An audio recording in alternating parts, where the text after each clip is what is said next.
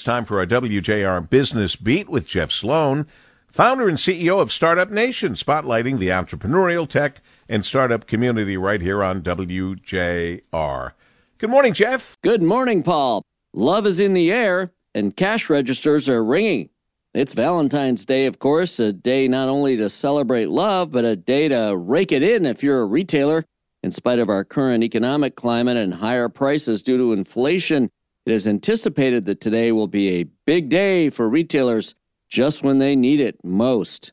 According to the National Retail Federation, U.S. consumers are expected to spend $25.9 billion on this Valentine's Day, up from $23.9 billion in 2022, and one of the highest ever years for spending on record.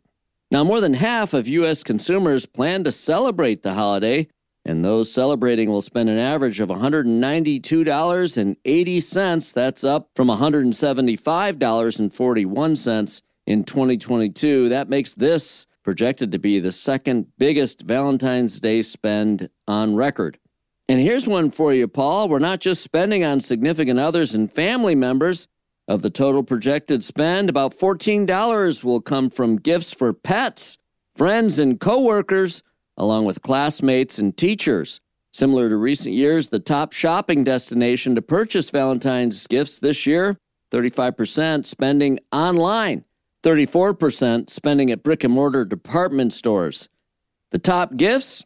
Candy. Number one, 57% plan to buy candy on this holiday.